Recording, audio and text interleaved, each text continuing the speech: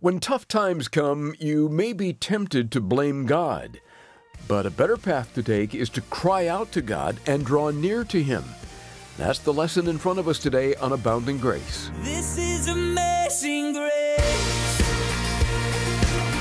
This is unfailing love. That you would take my place. Then you would bear my cross. You laid down your life. That I would be set free. Oh, Jesus, I sing for all that you've done for me. Maybe you've been through a crisis or tragedy in recent months. It can really hit us hard, and we might even wonder at such times, why? Why would God do this? But is it wise to blame God when bad things happen or calamities occur? We'll wrestle through that question today on Abounding Grace as Pastor Ed Taylor returns to his study of 1 Samuel. The plan today is to cover chapter 4, where the nation of Israel was blaming God for the calamity they went through. This world's hard and it's tough. And a lot of people are down and out and hurting and hungry. So whether it's a hunger pain or a calamity or it's no small thing to lose 4,000 people. But to blame God. What needed to happen was they need national repentance and prayer. If they had a time of national repentance, crying out to God, no doubt God would have met them and spoken to them. But it's interesting to me that the people don't really want anything to do with God. They don't want to seek the guidance of God yet. They're not ready to lay their lives down.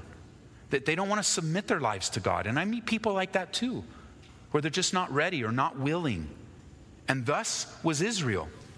Like so many today, blaming God for their tragedies and calamities, but never seeking God for guidance and direction for their lives.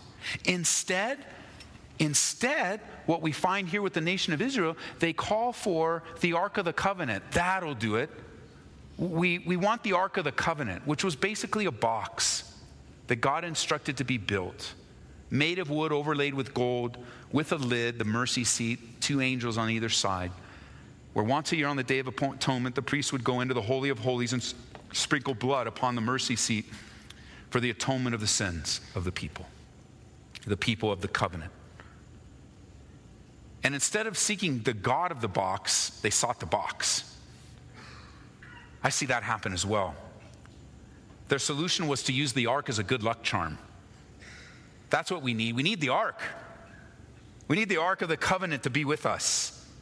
They're internally longing for the presence of God, but externally, they substitute for something that's empty. They became idolatrous with the Ark of the Covenant.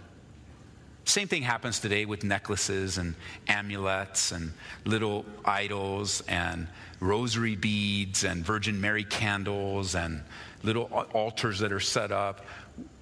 Those all speak to me of a desire to be close to God, but they're all poor substitutes for the presence of God. That's what's happening here. We long for the presence of God, and the good news is that the presence of God is in every true believer. We don't lose the presence of God. We lose the consciousness of the presence of God. And a lot of people will use those things in their lives to remind them of the consciousness of the presence of God, when in reality, the presence of God has never left. He indwells in us. They're just things. We do not want to look to objects when we need to look to the Lord. Objects, or even they're looking at the Ark of the Covenant superstitiously, as if it has some power. But the power was the presence of God, not the box. The very presence of God. Verse 5 now. And when the Ark of the Covenant of the Lord came into the camp, all of Israel shouted so loudly that the earth shook. Now when the Philistines, they're so excited. This is exciting. This is amazing. And now when the Philistines heard the noise of the shout, they said, "What does the sound of this great shout in the camp of the Hebrews mean?" And then they understood that the ark of the Lord had come into the camp. So the Philistines were afraid, and they said, "God has come into the camp." And they said, "Woe to us, for such a thing has never happened before. Woe to us, who will deliver us from the hand of these mighty gods? These are the gods who struck the Egyptians with all the plagues in the wilderness." So what does it do in verse 9? They tell each other, "Be strong and conduct yourselves like men, you Philistines, that you do not become servants of the Hebrews, as they have been to you. Conduct yourselves like men and fight." So the Philistines fought, and Israel was defeated, and every man fled to his tent, and there was a very great slaughter. There fell now Israel 30,000 foot soldiers. So what they really believed would aid them in victory had the exact opposite effect. Which, you note takers need to understand something. Whenever you choose the arm of the flesh over the leading of the Spirit, great failure awaits. There is no way around it. If you sow to the flesh, the Bible says, you and I will reap corruption. Getting the ark stirred up the children of Israel so much that it startled the Philistines, and it stirred them up to even fight harder.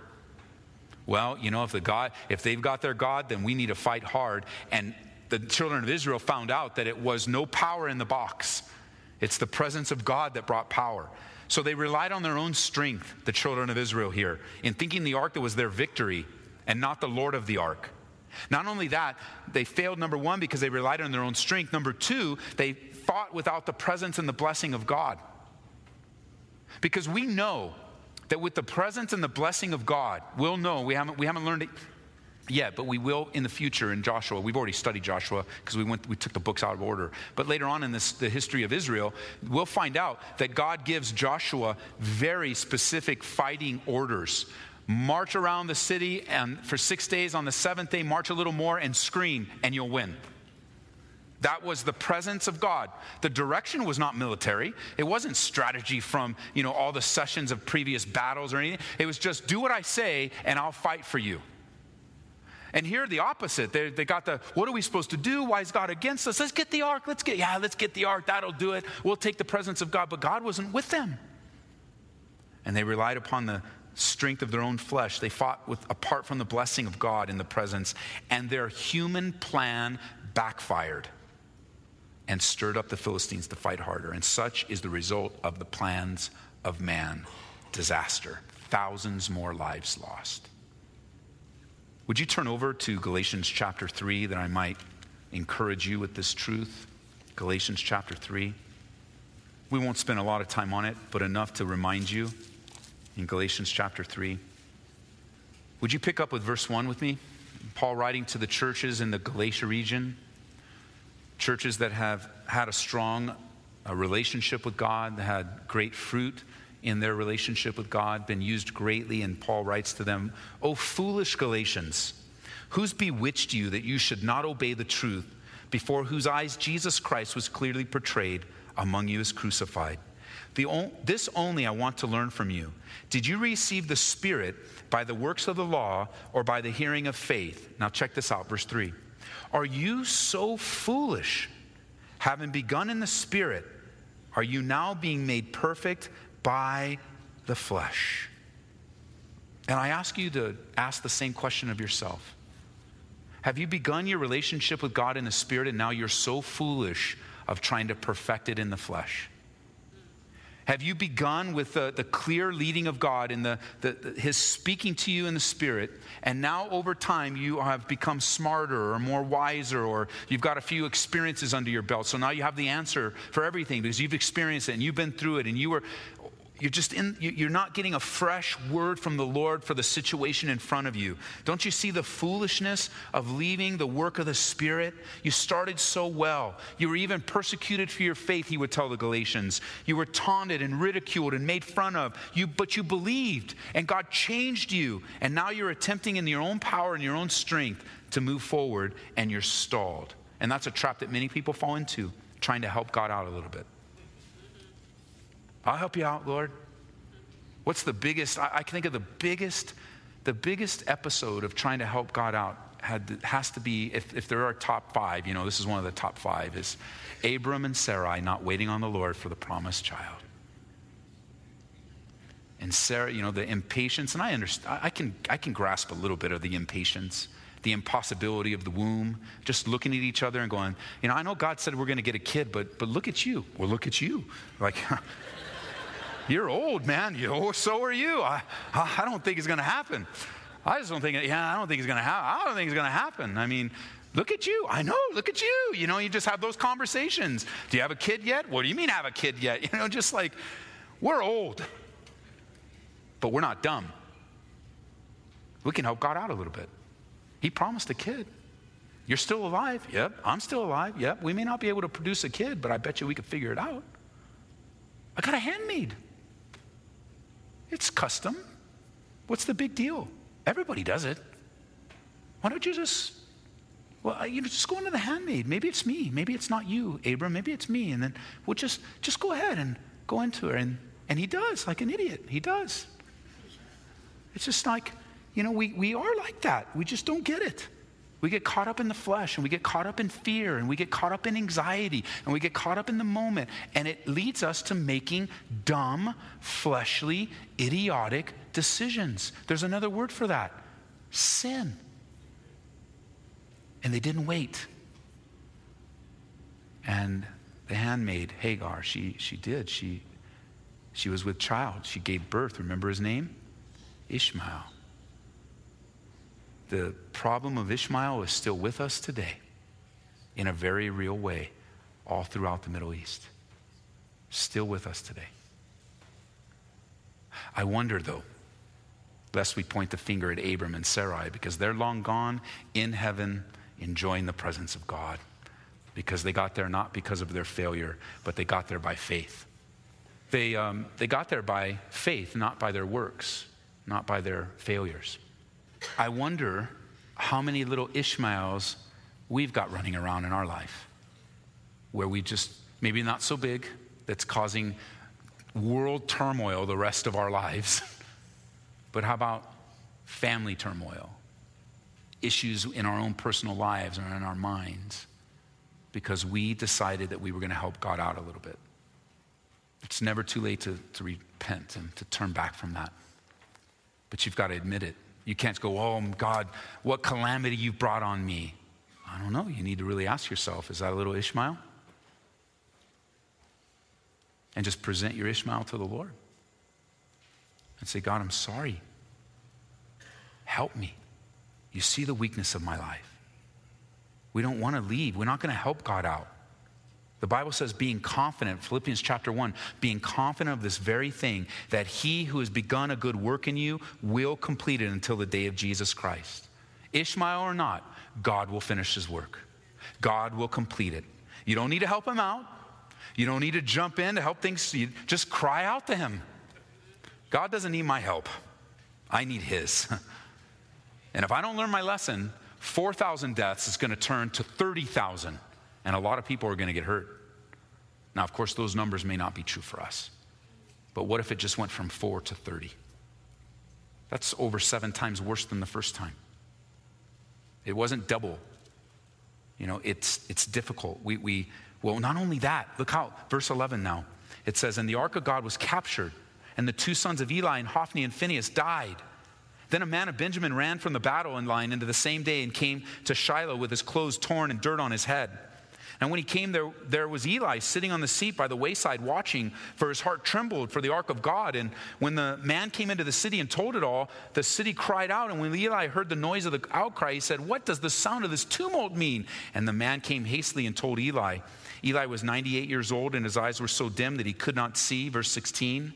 Then the man said to Eli, I am he who came from battle. I fled today from the battle line. And he said, what happened, my son? And so the messenger answered and said, Israel has fled before the Philistines, and there's been a great slaughter among the people. Also your 2 sons, Hophni and Phinehas, are dead, and the ark of God was been captured.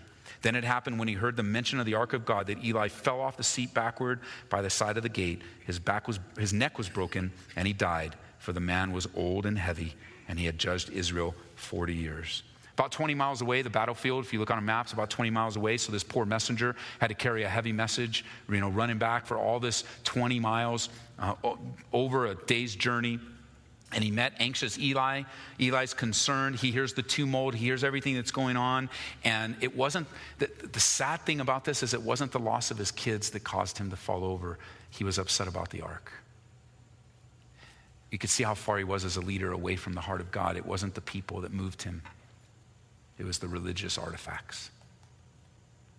And believe me, the Ark of the Covenant was a very important piece of furniture for the nation of Israel. But it wasn't more important than people. The blood of the atonement, when it was spread, when it was by the high priest going in once a year, it was on the Ark of the Covenant for the sake of the people. Jesus died for people. God gave himself for people.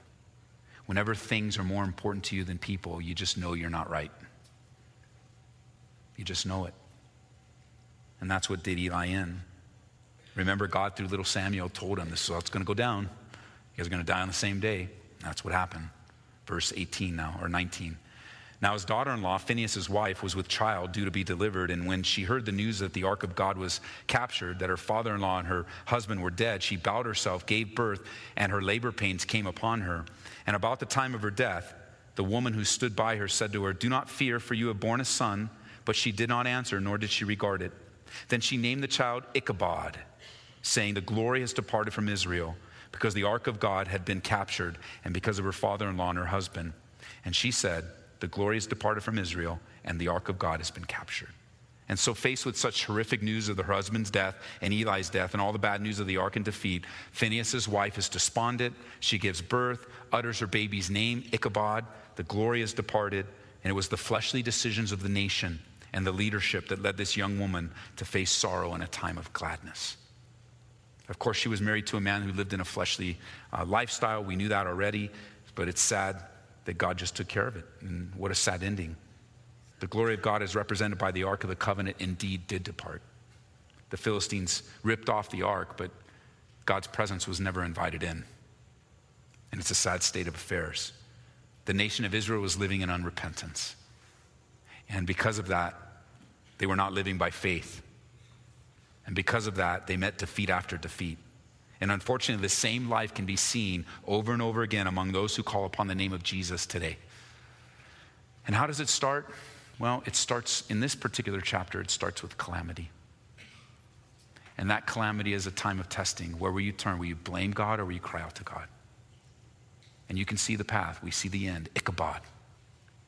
The glory has departed. Or you can draw near to God, and the Bible says if you humble yourself before the mighty hand of God, he will lift you up. And I want to end with this scripture. Would you turn over to 2 Timothy, please, chapter 3? 2 Timothy chapter 3. God is faithful and will be available to all who call upon his name. Even as judgment had to come, there's always a faithful remnant. There's always a group seeking him. I know you may seem like it's small and your life even insignificant, but it's not. Seek the Lord, the Bible says, while he may be found. And let me just lay this scripture out for you so you can pray through it in your own life. In 2 Timothy chapter 3, beginning in verse 1, it says, "But know this, in the last days perilous times will come. For men will be lovers of themselves and lovers of money, boasters, proud, blasphemers, disobedient to parents, unthankful, unholy, unloving, unforgiving, slanderers, without self-control, brutal, despisers of good, traitors, headstrong, haughty, lovers of pleasure rather than lovers of God." And notice this, verse 5. This is such a sobering verse. "Having a form of godliness, but denying its power." That does not want to describe your life. Having an outward form of godliness. I've got the trinket, I've got the idol, I've got the candle, I've got the Bible, I've got everything that makes me look like it, but I don't have the power and the presence of our God. In the old King James, it's, having a form of godliness, but denying the power thereof. denying the power thereof. The New Living Translation, they will act like if they are religious, but they will reject the power that could make them godly. Oh, that's powerful. I know, that's how I felt when I read it.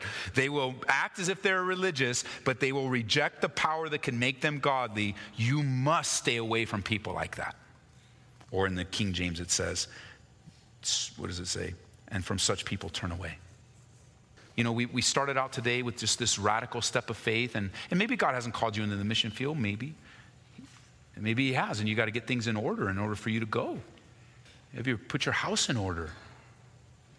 Make sure things are tied up so you have nothing tethering you back. But maybe you're not called into the mission field, but there are steps of faith that God has for you that are just as monumental. I know that God hasn't called me to go on a boat. I get seasick. That's how I know. He said, how do you know, Ed? I get seasick. It's pretty simple. I'm a land lover. I know what God's calling is in my life. But I don't know what new steps of faith he wants me to take. I want to find that out. Just because I know God's call in my life doesn't mean stepping out in faith is over. I want to step out in faith in places where, like, okay, God, I don't want to talk about steps of faith 14 years ago. I want to talk about steps of faith 14 minutes ago. What God's doing in my life. How he's leading me and my family and what he's asked me to do and what he wants me to do. Fresh, new work of his Spirit. Not blaming him for calamity. You're listening to Pastor Ed Taylor on Abounding Grace. And Ed, a question comes to mind that's often asked on the heels of a national calamity, like the pandemic that we recently experienced, and that is, why would God allow something like this to happen? Would you talk about that as we close? Well, you know, Larry, it's a real valid question to ask in times of difficulty, and especially huge difficulty, whether it's on a global scale or huge difficulty that has rocked your world personally. And it's a question that God allows. It's a question that God would even invite for you to bring your pain and your sorrow and your suffering to him. And I'm reminded what he told Isaiah in Isaiah 1, come and let us reason together. And God is reasonably going to give answers. But I'll tell you what I have found personally. Having experienced personal calamity myself and my family, is that my immediate question is why? And the problem with that question is that a why question is asking for more information. It's a valid question, but where it's leading me is down the road of living my life based on information, as if I got a clear answer, then I could trust that answer with the rest of my situations. But we know that the Bible teaches that we're to live by faith and not by explanation. We're to live by faith and not by information. And I'm pretty confident, knowing myself and extending that to all of us, that even if we got a clear-cut answer, it would lead to more questions. Well, why didn't you do it this way? And what about this? And instead, God says, no, follow me. Come to me. Trust me. Because again, evil exists in the world because of sin. We live in a sin-soaked culture. Everything we deal with the consequences of sin. Sometimes it's our own sinful decisions. Many other times it's the sinful decisions of others. But the pain we experience today is because of sin. And so let us run to God, not with the why questions, but the who question. Who is my God, and who will I trust in difficult times? I know it's hard, but we even I wrote a book after my son passed away. It's not a book on grief, but it is a book on how to look to God in difficult times. It's called Help for the Troubled Heart. And I encourage you to pick it up wherever you get your resources, wherever you get your books. We have it in our store, calvaryco.store. But it's how God's help for the troubled heart. I know it will bless you on this topic. Thank you for sharing that, Ed. And friend, if you'd like to hear this message again, go online to aboundinggraceradio.com. Now see if this sounds familiar. You have a stubborn habit. You prayed about it, you surrendered it to God, and yet you still can't seem to break free. It's about that time that discouragement can begin to set in. Well, today we'd like to recommend a helpful book authored by Erwin Lutzer called How to Break a Stubborn Habit. In it, you'll find 3 essential ground rules you need to accept in order to change. Also, discover the secret to dismissing tempting thoughts. And Erwin Lutzer uncovers the roles of God, Satan, and your loved ones in your success or failure. Request a copy today when you give a gift of $25 or more to Abounding Grace. Call 877-30-GRACE or go online to calvaryco.store. And here at Abounding Grace, we look to the Lord to provide for us. If He's leading you to take an active role in the ministry through either a one-time gift or ongoing monthly support, please visit us online at aboundinggraceradio.com or call 877-30-GRACE. Well, that's going to do it for today. Come back tomorrow when Pastor Ed Taylor will pick up where we left off in 1 Samuel here on Abounding Grace. This is amazing grace. This is unfailing love. That you would take my place. That you would bear my cross. You laid down your life. That I would be set free. Oh, Jesus, I sing for all that you've done for me. Abounding Grace is brought to you by Calvary Church, Colorado, here in Aurora.